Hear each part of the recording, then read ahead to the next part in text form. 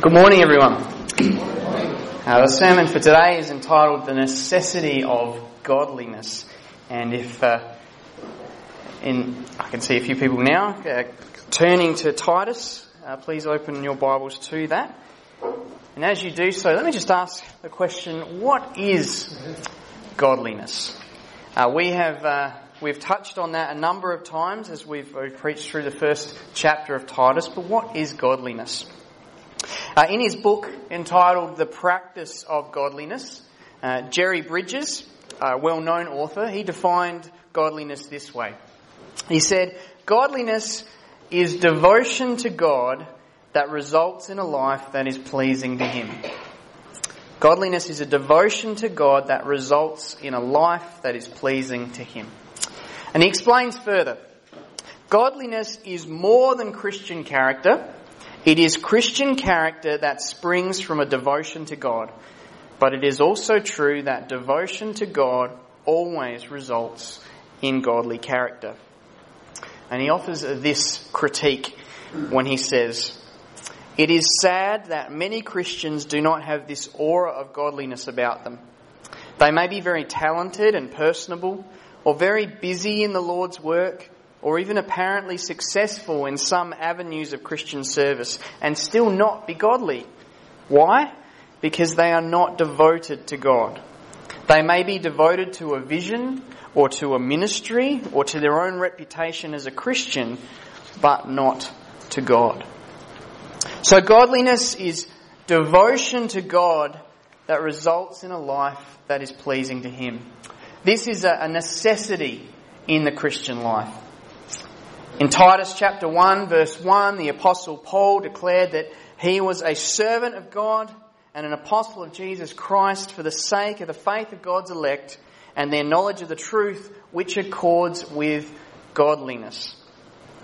Now in the opening chapter of this letter, Paul shows how godliness is to be displayed in the life of the elders of the church. And then he shows how godliness was disdained in the life of the false teachers. But now, as we enter chapter 2, Paul explains how godliness is to be expressed in the life of the church. Chapter 2, verse 1, Paul says to Titus, "But as for you, teach what accords with sound doctrine."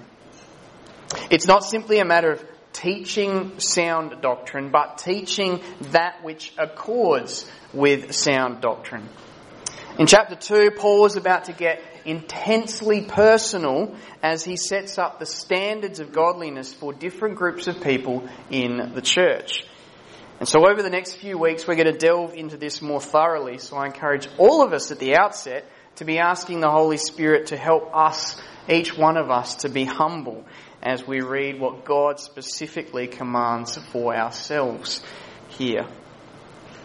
But our focus today is in verse 1, and our aim is to see very clearly the necessity of godliness. And as we do, let these words of Jerry Bridges ring in your ears. He says, "We must never lose sight of the fact that devotion to God is the mainspring of Christian character and the only foundation upon which it can be successfully built." So Titus 2 verse 1. "But as for you, teach what accords with sound doctrine." In helping us understand the necessity of godliness, Paul begins with a godly contrast.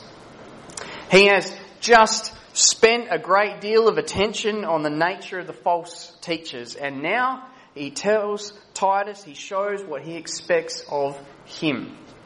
He says, this is what the false teachers are like. This is what they're doing. This is what they're teaching. But as for you, Titus, are not to be like them.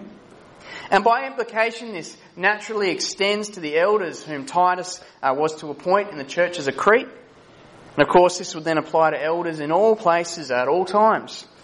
But we could probably extend this as well to any godly leader, whatever capacity they are serving within the church. Paul says, look at the false teachers and don't be like that. So what were the false teachers like? What were they doing? Well, let's just recap what we've seen in chapter 1. In verse 10, the false teachers were insubordinate, empty talkers, and deceivers. But godly leaders are not to be like that. In verse 11, the false teachers were upsetting whole families by teaching for shameful gain what they ought not to teach. But godly leaders are not to be like that. In verse 16, the false teachers, they profess to know God, but they deny Him by their works. They are detestable, disobedient, unfit for any good work. But godly leaders are not to be like that. Sometimes we learn a great deal by watching others and steering clear of the attitudes they express and the actions they engage in. We watch the way that others live and we make a mental note to ourselves saying, I will never be like that. And yet it's not enough to know what to avoid. We also have to know what it is we are to act on. And the scripture informs us of this in lots of places. For instance, in Ephesians 4, Paul writes in verses 22 to 24 that the believers were taught to put off your old selves, which belongs to the former manner of life and is corrupt through deceitful desires, and to be renewed in the spirit of your minds, and to put on the new self, created after the likeness of God in true righteousness and holiness. So there's this negative aspect followed by a positive aspect. Put off your old selves, put on the new self. Or think of what Paul says in Romans 12, verse 2, where he says, do not be conformed to this world. That's the negative, isn't it? Don't be like that. Don't conform yourself to the ways of this world. But, in the positive, be transformed by the renewal of your mind. Be transformed by the renewal of your mind. Don't be conformed, be transformed. Only in the first chapter of Titus, in the personal qualities of an elder, Paul gave a list of things these men were to not be like. Don't be like that. But then a list of things these men were to be like. Don't be this, be this. We need to know both. And so Paul says, but as for you, teach what accords with sound doctrine. Don't teach falsehood. Teach what accords with sound doctrine. And what accords with sound doctrine? Godliness. And we'll look at this command more in a moment, but it's important to see that while Titus was expected to teach godliness to the church, he was also supposed to be paying attention to that teaching in his own life. This is clear from what Paul says in verses 7 to 8, where he says to Titus, show yourself in all respects to be a model of good works, and in your teaching show integrity, dignity, and sound speech that cannot be condemned, so that an opponent may be put to shame, having nothing evil to say about us. For the godly leader, then, it's not simply a matter of teaching truth, but living out that truth. If our lives don't match our teaching, then we lose all credibility. Now just turn in your Bibles back to 1 Timothy and to chapter 4.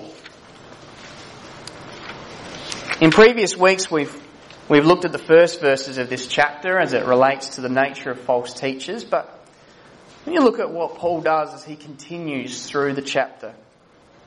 So in 1 Timothy 4, in verse 6, he says this, if you put these things before the brothers, you will be a good servant of Christ Jesus, being trained in the words of the faith and of the good doctrine that you have followed.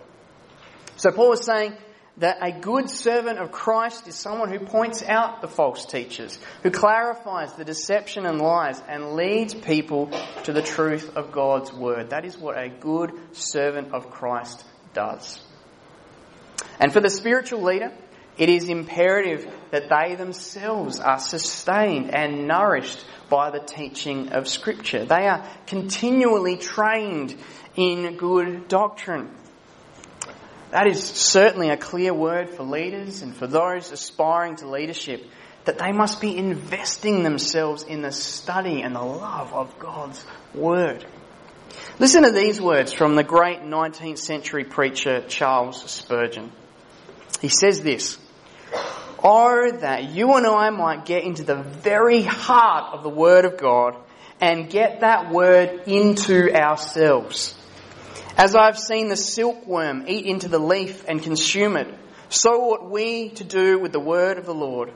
Not crawl over its surface, but eat right into it until we have taken it into our inmost parts. It is idle merely to let the eye glance over the words or to recollect the poetical expressions or the historic facts, but it is blessed to eat into the very soul of the Bible until at last you come to speak in scriptural language and your very style is fashioned upon scripture models. And what is better still, your spirit is flavoured with the words of the Lord." Those are some good words right there. To be so immersed in the scriptures that its words become fixed in our hearts and our minds should be our great desire. That it just flows out of us naturally in the way that we speak and we act. And yet there is more.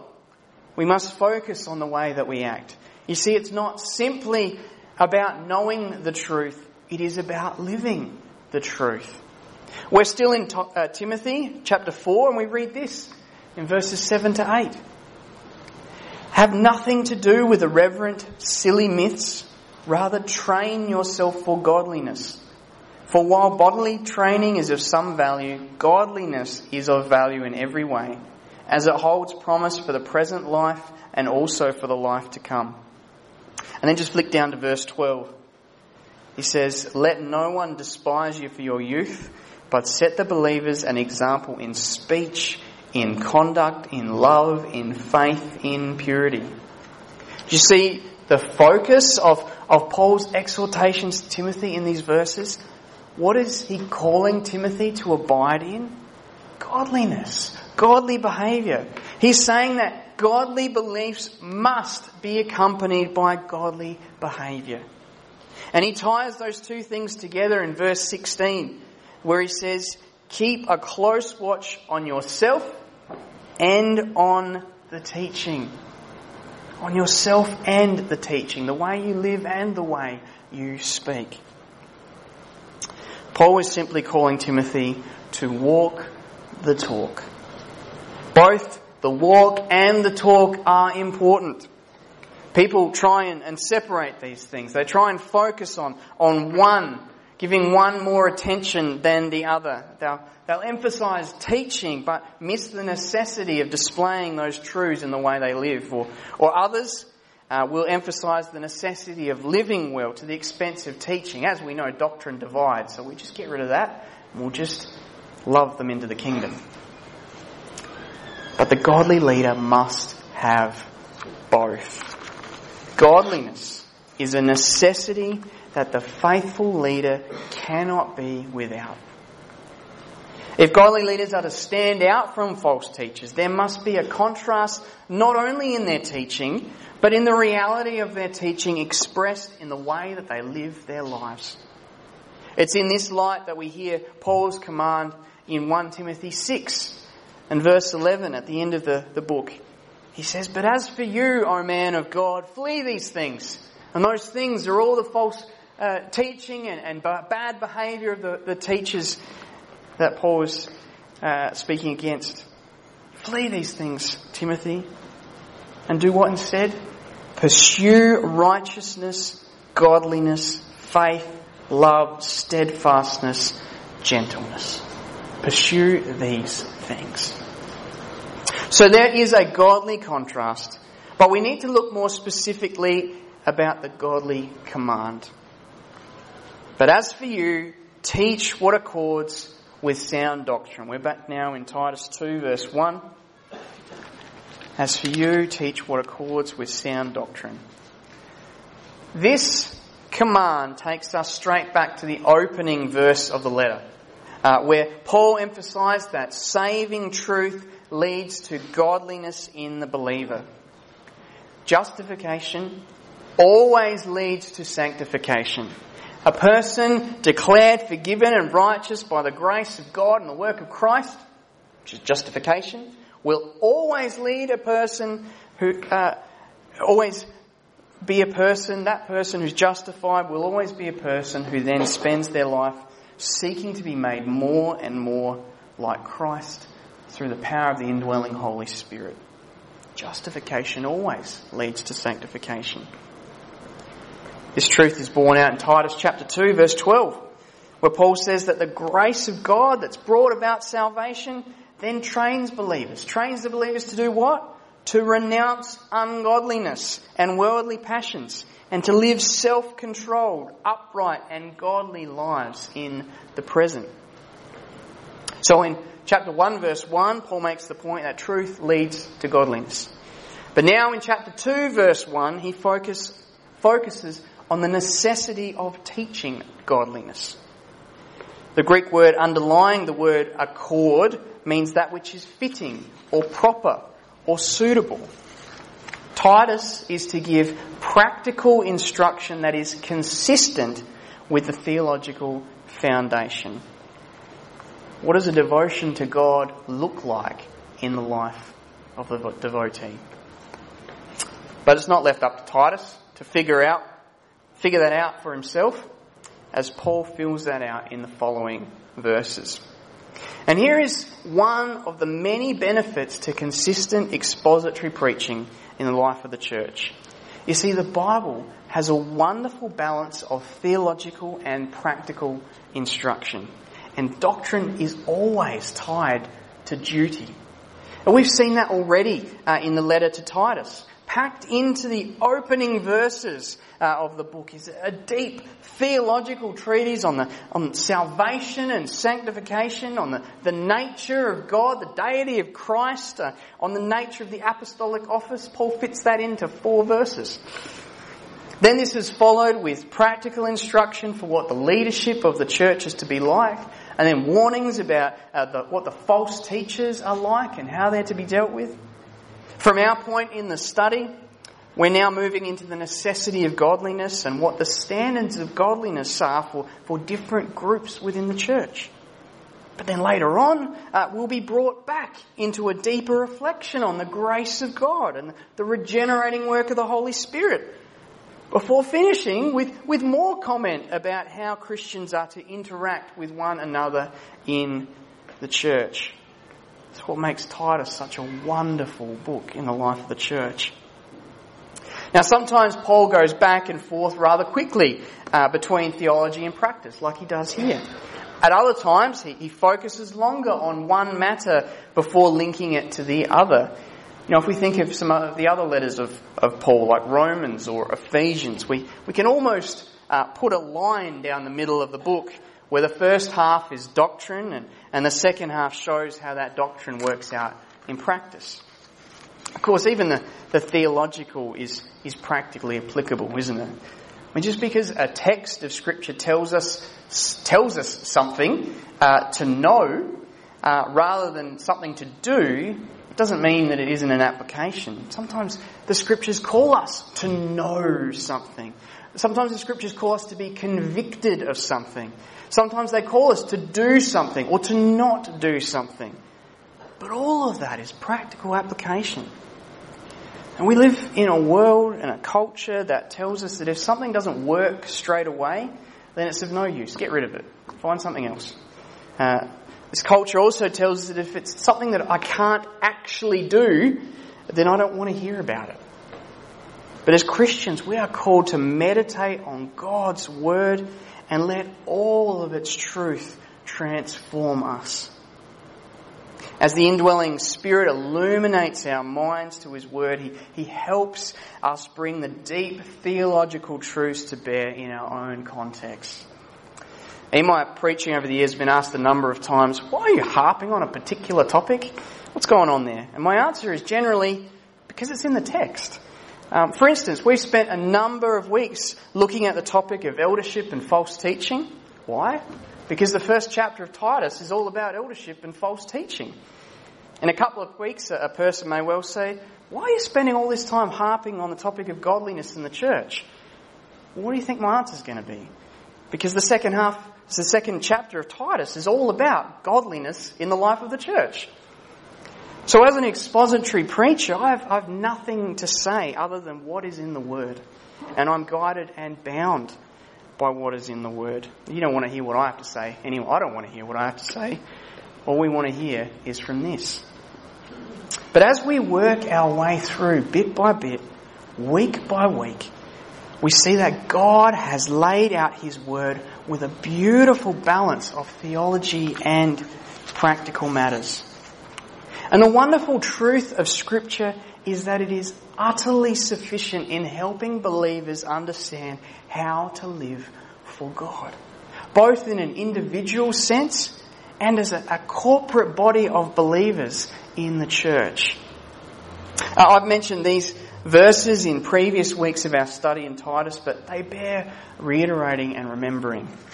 2 Timothy 3:16-17 says this: "All Scripture is breathed out by God and profitable for teaching, for reproof, for correction, and for training in righteousness, that the man of God may be complete, equipped for every good work."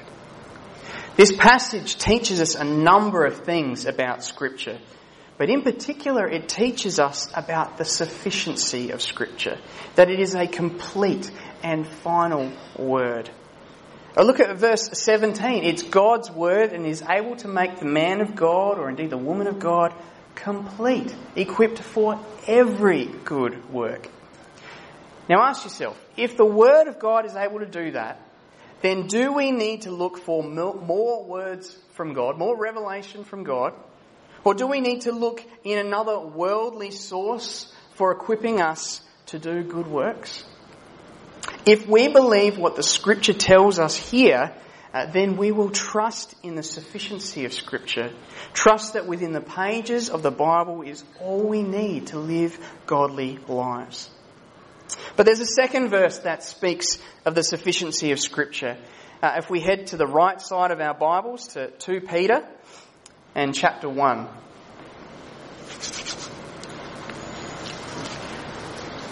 It's toward the thinner end on the right side of the Bible. 2 Peter chapter 1. And let's read verses 3 and 4. Just give you a second to find that.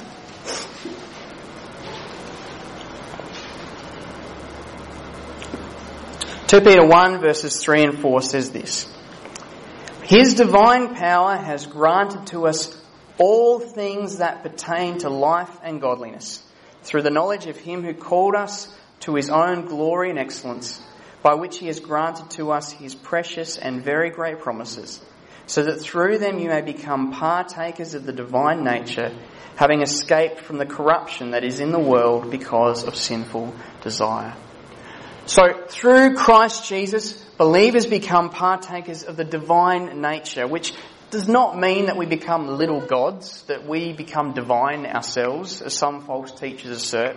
It simply means that we experience the eternal life of God through the indwelling of the Holy Spirit as we are made sons and daughters of God. We've become new creations in Christ. But look at what this means. Through the life-giving and indwelling Spirit of Christ, we are granted all things that pertain to life and godliness. But this is not an abstract gift. The indwelling Holy Spirit illuminates the Word that He inspired. That's how we're granted all things that pertain to life and godliness. And so ask yourself again, if believers are granted all things that pertain to life and godliness, then is there anything missing? What does all things mean except all things? The Bible, it doesn't purport to cover every aspect on every matter. Although whatever it does speak of, whether in science or in history or geography, it speaks the truth. However, it does purport to tell us everything we need to know about some things. It tells sinners everything they need to know to be saved. But also tells us everything about another topic. What is that? Life and godliness. It not only tells us everything we need to know about salvation, it tells us everything we need to know about sanctification. And that's what Peter means by life and godliness. He means we have all the resources we need to fight against sin and to grow in Christ. We need to be clear, however, that by speaking about life, Peter is speaking about spiritual resources, not medical resources.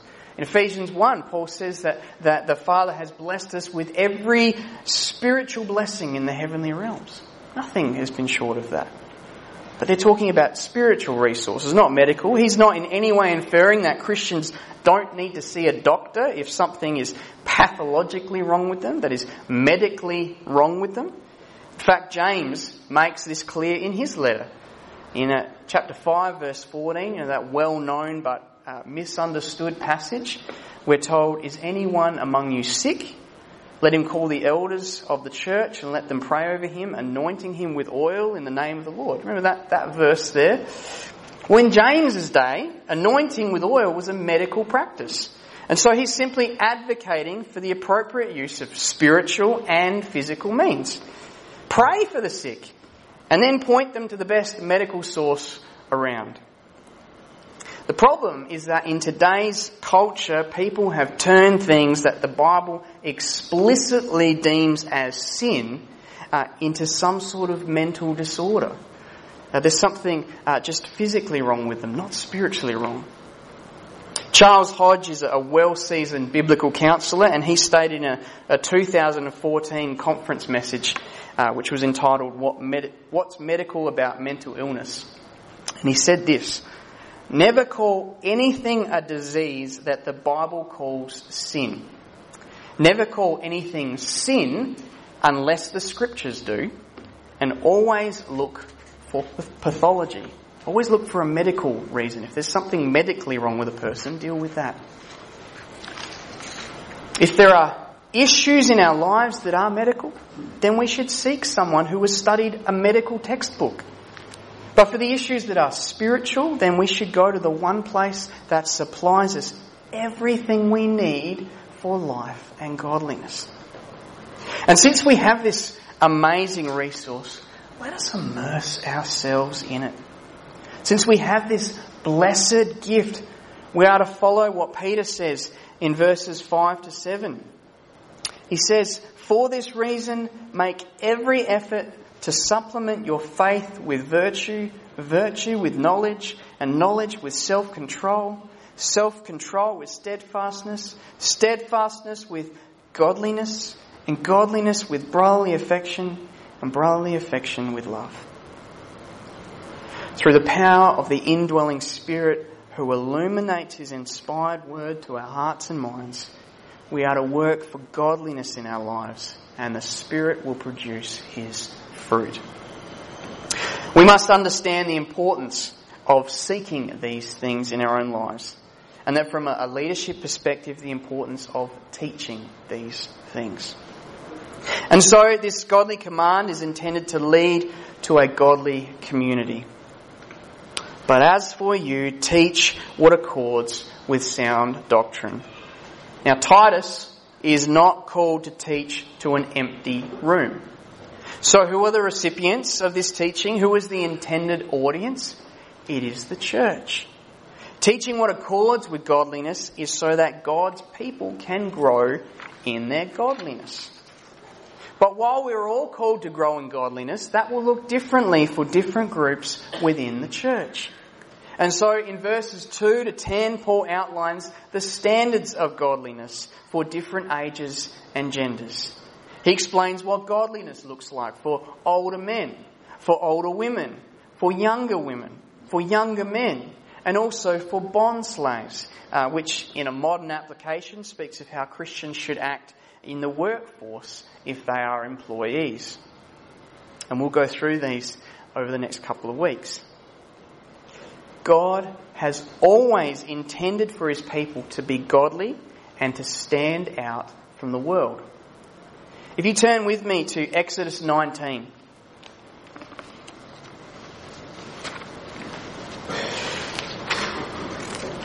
In Exodus 19, we're at the point where God had brought Israel out of slavery in Egypt and led them to the wilderness of Sinai, where Moses ascended the mountain And when Moses reached the top, we're told this from verse 3. The Lord called to him out of the mountain, saying, "Thus you shall say to the house of Jacob and tell the people of Israel, you yourselves have seen what I did to the Egyptians, and how I bore you on eagle's wings and brought you to myself. Now therefore, if you will indeed obey my voice and keep my covenant, you shall be my treasured possession among all peoples. For all the earth is mine, and you shall be to me a kingdom of priests and a holy nation." So the Israelites were set apart from the other peoples as God's own people. And not because of their own greatness, but because of the greatness of God's grace. They were to reflect his holy character to the nations around them. And through them, God would bring salvation to the whole world. Of course, they showed themselves incapable of obedience and were themselves in need of a saviour. And so from the Israelites came the Messiah, the true Israel, Jesus Christ. Only in his perfect life and perfect sacrifice could people be made acceptable to God. Only by trusting in Christ alone could people receive the promises of God.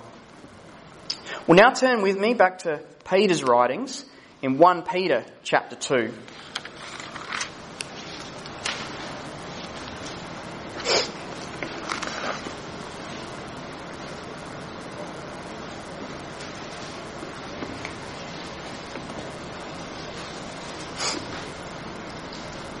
So in 1 Peter chapter 2, in verse 5, Peter says this to the believers. "You yourselves, like living stones, are being built up as a spiritual house, to be a holy priesthood, to offer spiritual sacrifices acceptable to God through Jesus Christ." So acceptance by God comes only through faith in Jesus Christ. But then look at what Peter says in verse 9. "But you are a chosen race, a royal priesthood, a holy nation, a people for his own possession, that you may proclaim the excellencies of him who called you out of darkness into his marvellous light." Well, that sounds familiar, doesn't it? These are the same words that God commanded Moses to say to the people of Israel, but now, through union with Christ, the true Israel, believers receive these blessed words. Now, is this description what we think of when we think of the church? Is this what guides all that we do and say, not only when we're interacting with other believers, but also in the privacy of our own homes or in public before the world? Are we engaging in the purpose for which God has brought us into his family? Are we proclaiming the excellencies of God? And are we doing this not only in word, which is absolutely crucial, but also in the way that we live our lives? And look at verses 11 to 12. "Beloved, I urge you as sojourners and exiles to abstain from the passions of the flesh, which wage war against your soul. Keep your conduct among the Gentiles honourable, so that when they speak against you as evildoers, they may see your good deeds and glorify God on the day of visitation." So the Bible is clear that salvation is by grace alone, through faith alone, in Christ alone. And yet it is also abundantly clear that salvation will lead to sanctification. When God redeems sinners and brings them into his family, he begins the process of conforming them to the glory and the goodness of his perfect Son, the Lord Jesus Christ. This is why sound doctrine leads to sound living. Those who abide in the truth will be transformed by the truth. And so we see the necessity of Paul's command to teach what accords with sound doctrine. The church is not to be a community that simply knows truth. The church is to be a community that exhibits truth. As I bring things to a close, turn with me to the Psalms. Fingers are getting some exercise today. It's good, it'll keep you warm. Psalm 14 and 15. These two psalms sitting side by side, we see an incredible contrast. Not dissimilar to what we've just looked at between the ungodliness of the false teachers and the godliness that is called for in Christian teachers and the church as a whole. Now, Psalm 14 speaks of the fool, the one who does not believe in God. And the first verse alone, we don't need to read the whole thing for the moment, but the first verse alone gives you a pretty clear picture. The fool says in his heart, there is no God. They are corrupt, they do abominable deeds, and there is no one who does good. So in God's eyes, those who do not believe in Him do nothing that He considers good. Well, that sums up what we've seen in Titus 1 about the false teachers, doesn't it? Right there. But then look at Psalm 15. Right next door, what do we see? We see a picture of a righteous life. A picture of what godliness looks like.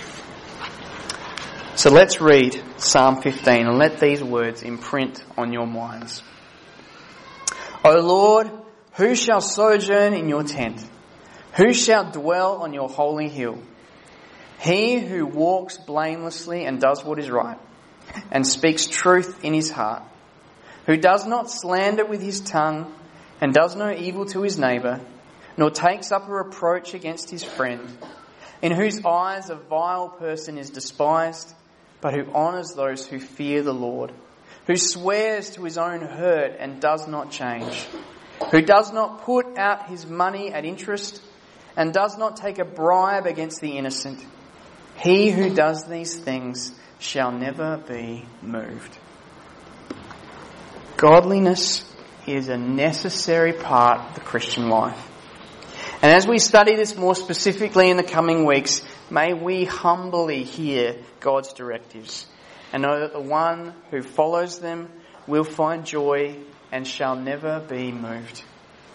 May we have a devotion to God that results in a life that is pleasing to Him. Let's pray. Dear Lord, we thank You for Your word. We thank You that it is truth and life to us. We thank You that in Your pages we find everything sufficient to grow us, to conform us to Christ. We thank You that it's not in our own power that we seek to do this, however. That it's by the power of Your indwelling Spirit who guides our hearts and minds, works in us, strengthens us, illuminates Your word as we study it, helping us apply it in our own contexts, our own spheres, our own ways in which we need to grow. Father, we pray that these words today, as we've looked at the necessity of godliness, that You will humble each one of us, and that we will see that our salvation is so that Christ can present a blameless and glorious and beautiful church to Himself. Please help us to recognise this, to seek in the power of Your Spirit to be conformed, to be more like our Saviour. And in His precious name we pray. Amen.